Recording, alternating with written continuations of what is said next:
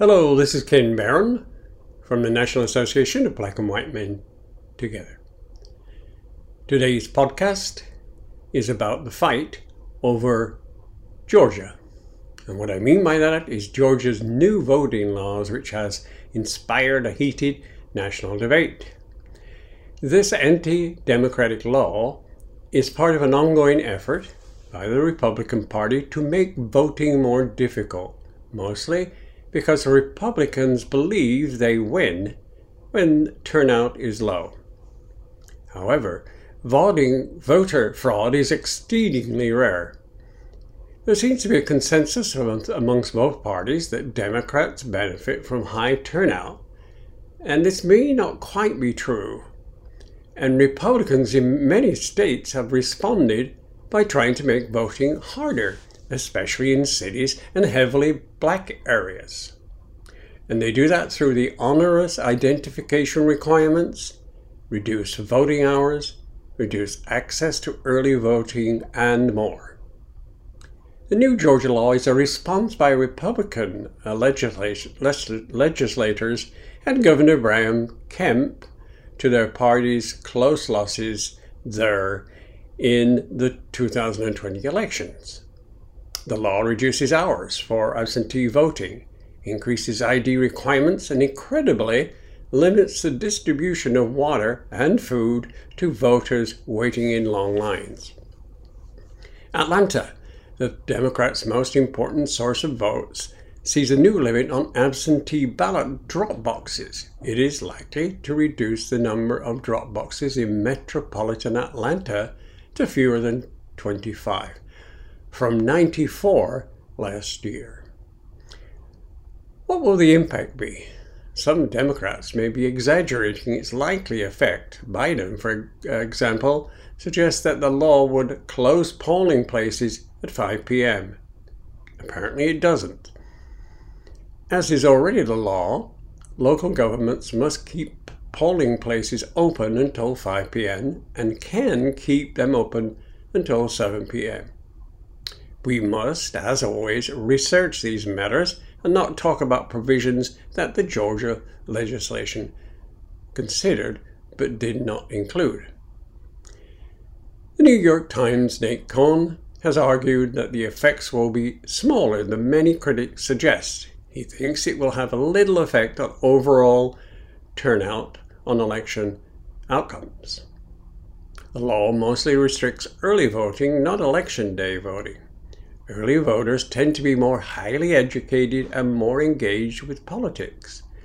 They often vote no matter what, be it early or on election day. But Georgia is so closely divided, even a small effect on, say, turnout in Atlanta could decide on an election. And the law has one other alarming aspect. It could make it easier for state legislators to overturn a future election result after votes have been counted. The new Georgia law is intended to be a partisan power grab.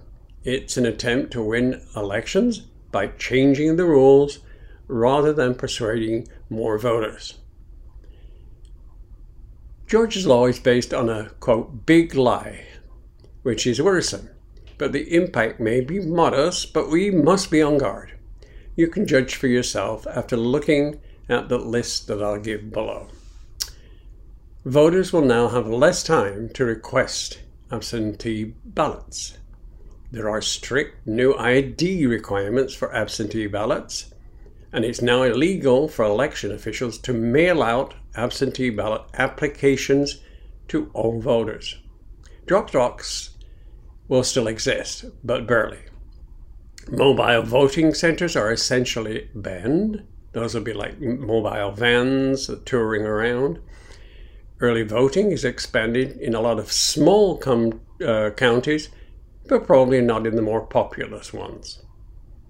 Offering food and water, as we've discussed, to voters waiting in line now risks misdemeanor charges. If you go to the wrong polling place, it will be even harder to vote. If election problems arise, a common occurrence by the way, it is now more difficult to extend voting hours. With a mix of changes to vote counting, high turnout elections will probably mean a long wait for results. Election officials can no longer accept third-party funding, a measure that is in fact a nod to the right-wing conspiracy theories.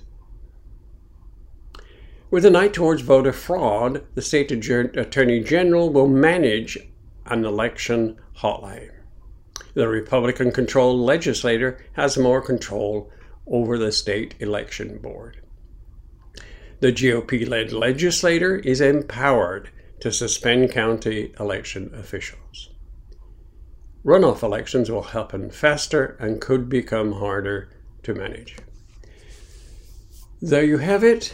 That basically is the incredible amount of prevention of voting that happens in Georgia.